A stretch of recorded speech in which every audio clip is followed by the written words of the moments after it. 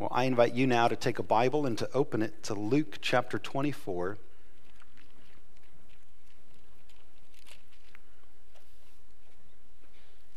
For this year, as a church family, we are going through each letter of the New Testament, looking at the first chapter and the last chapter.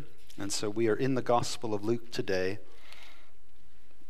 and his last chapter is 24. We'll read it in its entirety.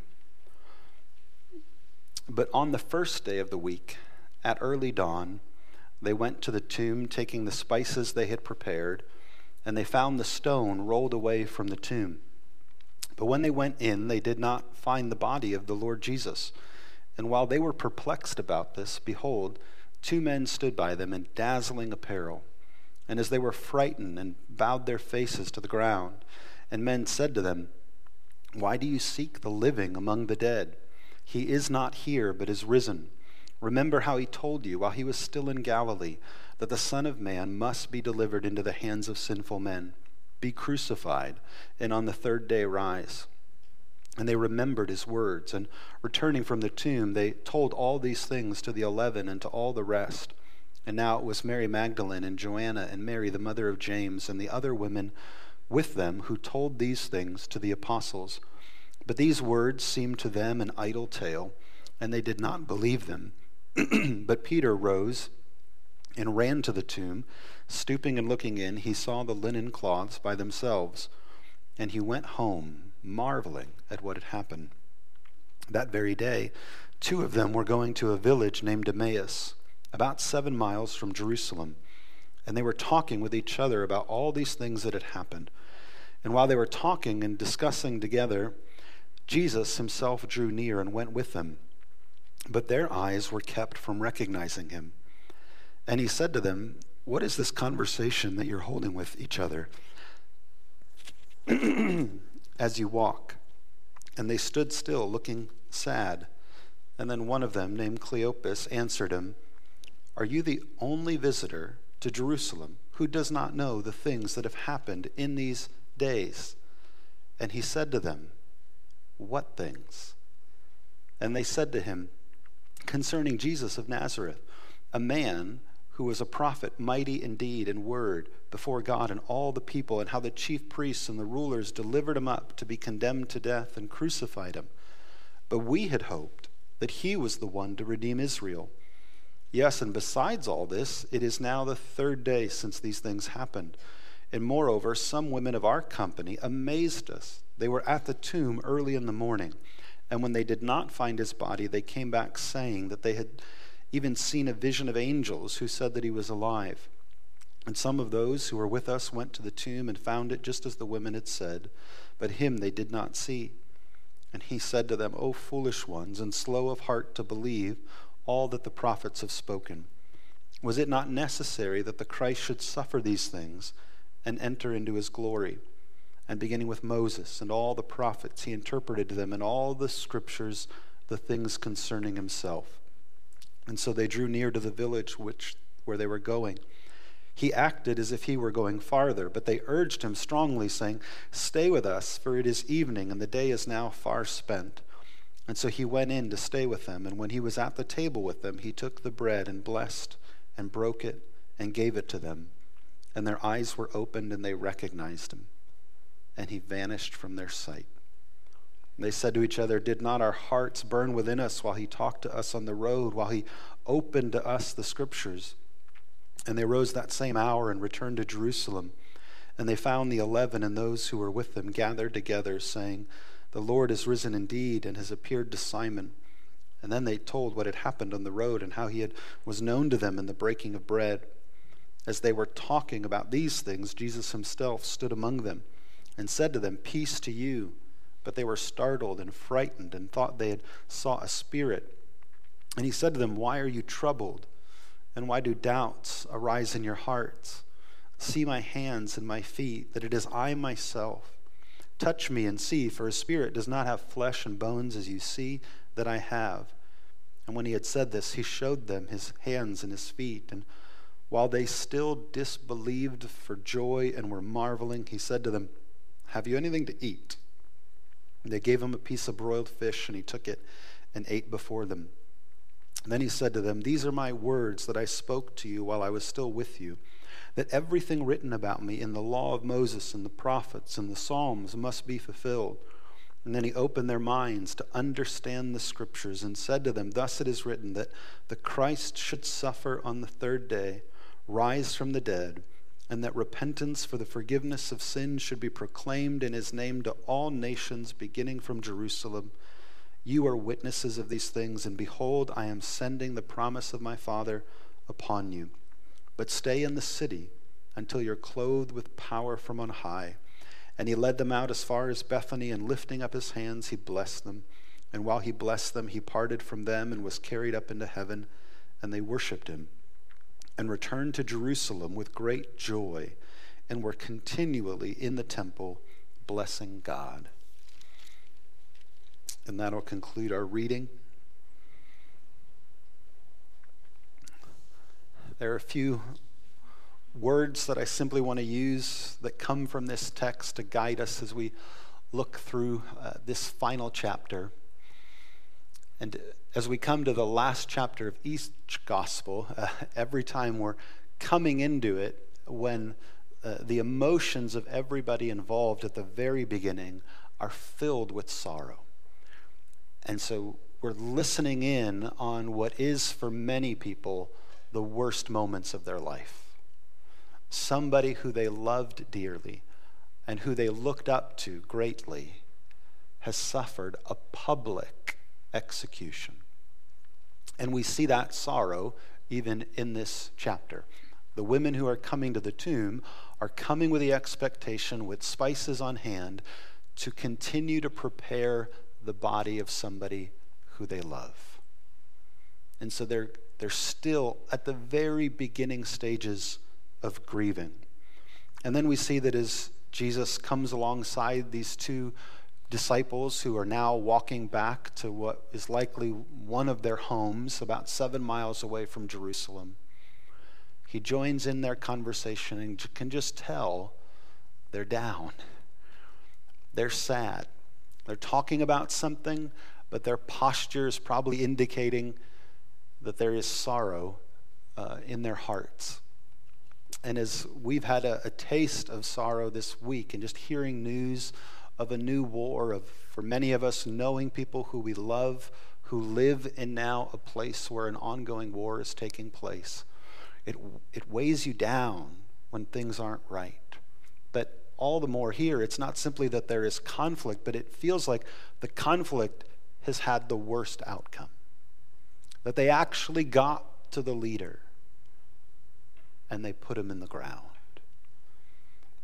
And there is a sorrow that we always feel when we love somebody and that person dies, but there's another dynamic when that person is in a position of leadership. And Wednesday mornings, the men's Bible study is going through 1st and 2nd Kings, and now we're reading about all these kings of Judah and Israel, and just realizing that when leaders fall into sin and when leaders walk away from God, it has profound consequences, much bigger than what you and I will normally experience. Our sin always affects more than just us, but most of us will never have the authority to have our sin affect a whole nation.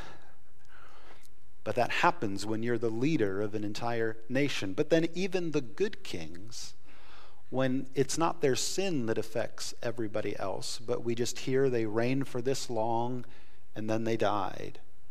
We grieve when a good king dies.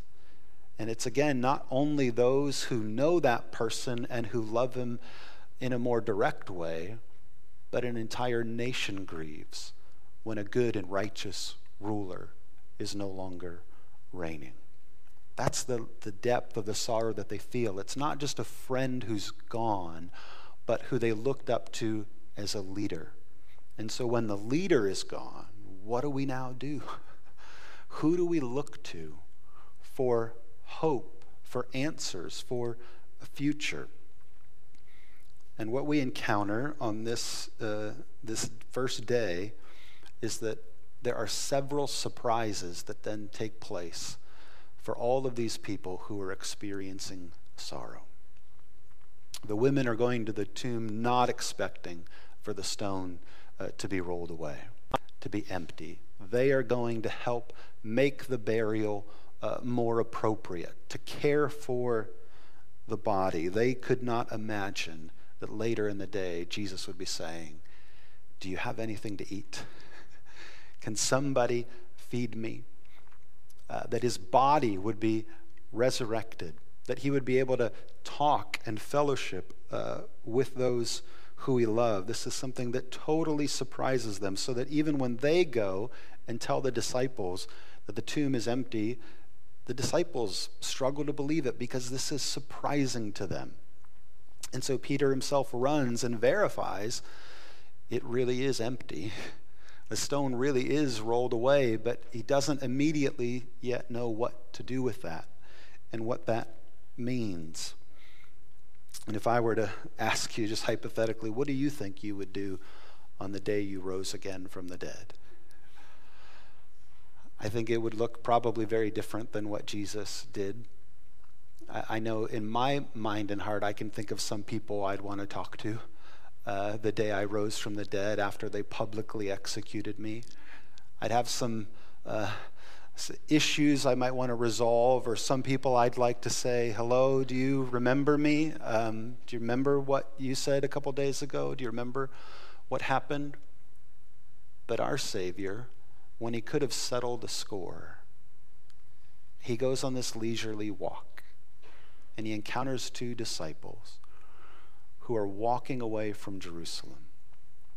And it didn't strike me as much before when we concluded Mark's gospel. There's a good amount of irony that's supposed to make us laugh when we read the unbelief of the followers. But I think even here, there is tons that should make us realize our Savior is filled with joy. Like when you know you're going to surprise somebody, and you know that where they hurt deeply, you're about to give them good news. That's fun, to come alongside weary and broken hearts and to tell them everything's going to be okay. And so as I was reading this passage this week, it's still one of those amazing realities of our Savior, that from the pain of the cross, in love, he could say, "Father, forgive them, for they know not what they do." It's amazing. But I also kept rereading this passage and just said, it is also amazing that he responded to these two men when they said to him, "Are you the only person in Jerusalem who doesn't know what's transpired over these last few days?" It is amazing that Jesus could keep a straight face when he says to them, "What things? What happened the last few days? Tell me more about what it is that you're grieving." And I don't think he smirked. He doesn't give himself away. They don't know until the very, very end of the day who he is. But what a joyful anticipation in his heart to know that he is going to bring good news and surprise them with what is causing them the deepest amount of pain and the deepest amount of sorrow. When they finally do realize who it was, this is a reflection from Charles Spurgeon on this passage. He says, "Those brothers must have often during the rest of their lives looked at each other and said, 'We walked with Jesus.'" I should think whenever they met, their conversation would have in it fresh recollections of that walk. And each other would say to his fellow, "I remember he said this," and the other one would say, "Do you remember when he said this?" But to have had what felt like an ordinary leisure walk and conversation, to then discover that this is now the risen Lord who's been talking to you the whole time, who is the very answer of the deepest prayers that you have been praying. That what you grieve is separated is now together. That what you are grieving is lost is now found. And the self-restraint on Jesus' part to not just right away spill it. I don't know if you like doing surprises or if you like being surprised. Those don't always go together. But when you are in your mindset to surprise somebody with good news, it's a joyful thing that usually brings a sense of creativity. For me, one of the fun moments that brought up in our lives was I had the opportunity after Amy and I were engaged. I came back home. She was a missionary in South America at the time. And I came back home and I had some regular customers who I worked at a coffee shop and then I worked at a restaurant, and some people were just regular customers at both places. And so I got to know them over a period of time. And so one of the people who I then shared the good news that I had now proposed and that Amy had said yes, we were engaged, he was so excited, and he just said, if you ever want to go back, you just let me know. And I was like, well, what do you mean? He's like, if you want to go back and visit her, you just let me know. And I thought, well, now we're engaged, we're going to get married, I have to save money, I don't have a lot of money, and we're accepting a larger level of responsibility. I don't think I can't afford to go back. I'd love to. He goes, no. You just tell me when you want to go.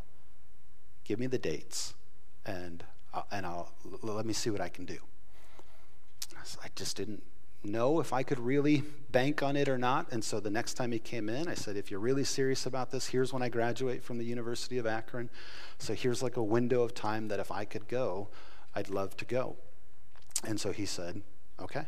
And he came back, and I had a voucher for a free round-trip ticket, and I can't remember if it was Delta or United or which airline, that I could now use for a trip. I was like, oh my goodness. Okay. So I didn't want to get my hopes up because I didn't know if it would really happen. And then I had it in hand, but then I also knew that for me to now say ahead of time that I'm coming would probably create some tensions, because the first time I had gone, it was summer break down there, so everybody was relaxed and on, in leisure time. And I knew that now when I would be going would be the middle of the school year. Amy was a teacher in the school, and so for me to even say in advance, hey, I'm coming, would not mean she could request vacation time and we could build out all of these kinds of plans. And I didn't want her to feel the burden of doing any of that. I just wanted to come. I didn't think it would be possible for me to come again, and now I could. And so I said, I'm going to surprise her. I'm going to go, and then I have to now figure out how to hide it so that it doesn't seem like it's going to happen. But I graduated and then got on a plane, and at the very same time, there were people there who were visiting and doing a work trip, and some of them were about to come back to the States. And so she took the advantage, because mail was pretty insecure at the time, or unpredictable, unreliable, to say, oh, there are people here who are traveling back. Let me write a note for me, and then I'll give it to them so that when they get there, they can pass it along. And so she's in her room at her house in Asuncion. She writes out a card. She seals up the card and turns around, and I'm standing in the doorway, which I thought might get this what? Scream or something, but it was more of a... She looked down at her card. It was almost like, are you a ghost? I'm thinking about you. I just wrote something to you, and there you are. And it was, no, I'm not a ghost. It's really me. I'm really here.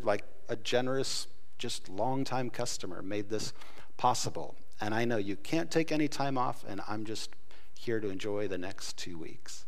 But I can tell you, for me, that the joy and the fun that it was to get to be in on something like that. And the joy it was for then other people to try to help make that happen. The husband in the house where she lived, for him to come pick me up and just sort of coordinate it. And Luke 24 just has all of that. Most of the resurrection stories do. Jesus knows he is the answer to the sorrow and the grief that these people are dealing with. And he's going to bring surprising good news to them. And he comes to these two who are having this conversation.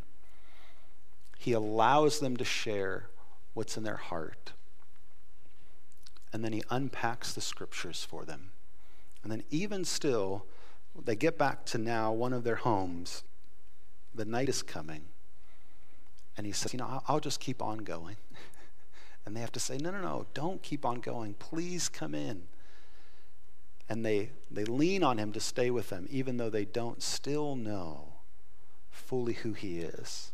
And so when I just think of his joy in asking the question, what things? I think of his joy then in saying, okay, I'll come in. Like just knowing that they're getting closer to realizing who he is. And then again, the joy as all the disciples are gathered together. And they're now hearing the good news from these two who come back because they're so excited that they have to share with the other disciples what's happened. And then it says, as they were talking about these things, for all of a sudden Jesus himself to be standing among them. Like, again, I just see Jesus like brimming with joy at encountering these people, at surprising them. In their sorrow, in their confusion, in their longing to be with him, to say, I'm here.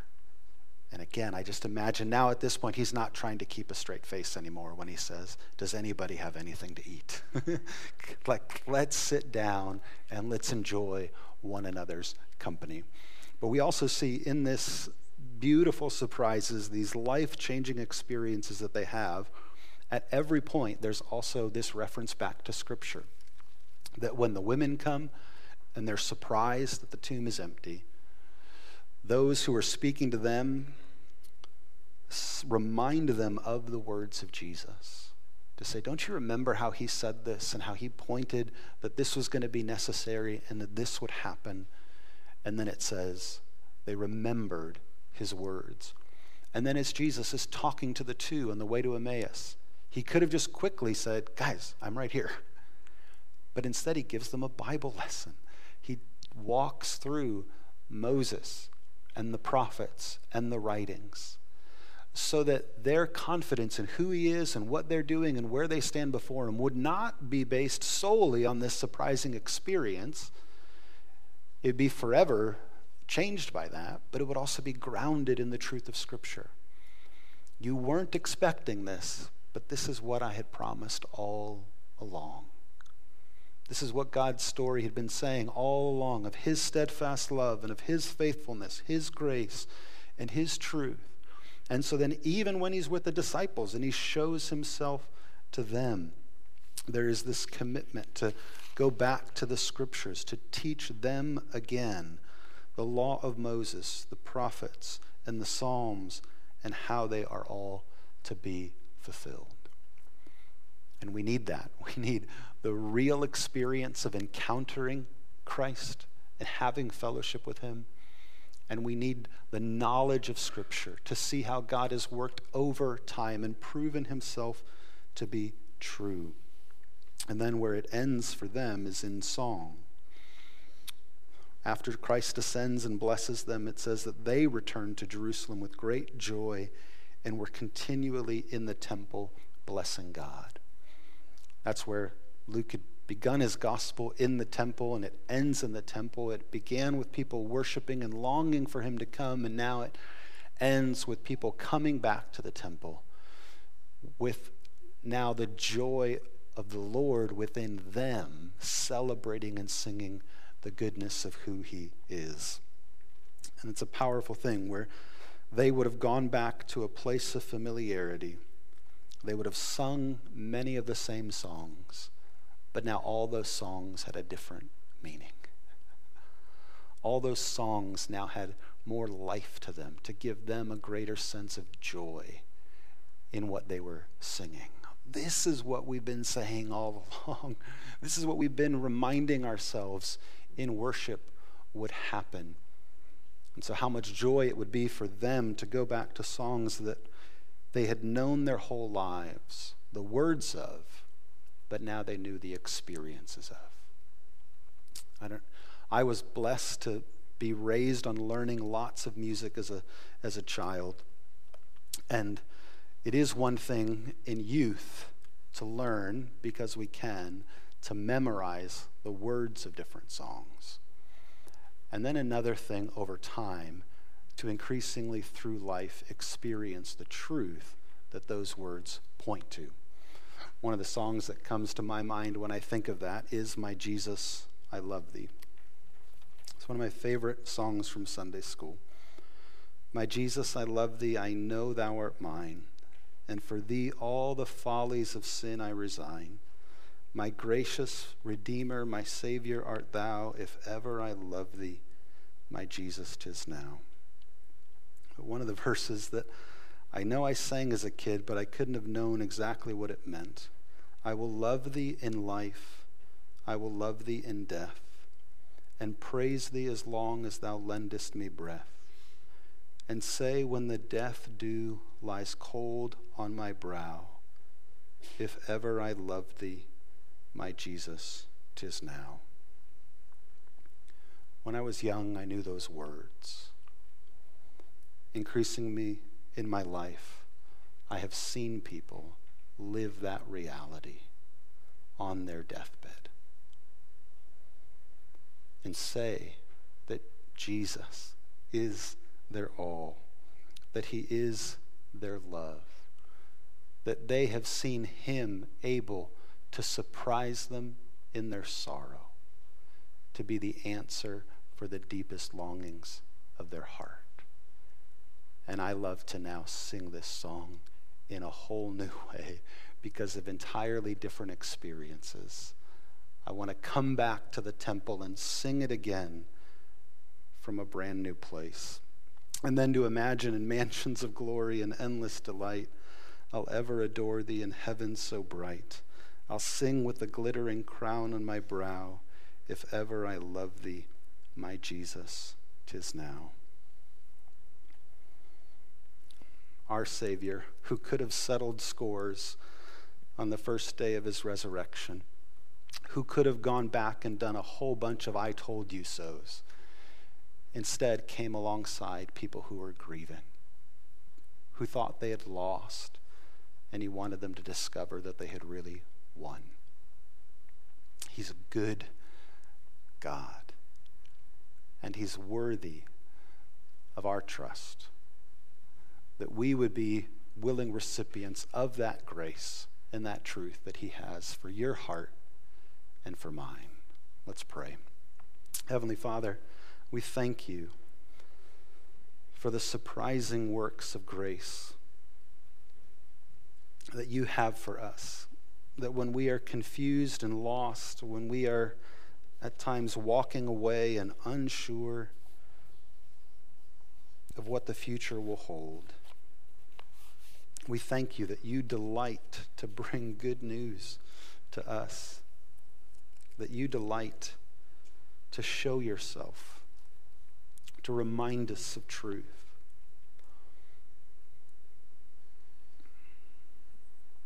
And so, Father, as we come before you and you know the sorrow that still exists in our hearts, the concerns that we all have of those we love, we do pray that you would continue to commune with us, that you would continue to walk alongside of us, that you would intervene and surprise us with how great your love is, and that you would give us that joy flowing from who you are that would help us to be agents of hope to others. In Jesus' name we pray.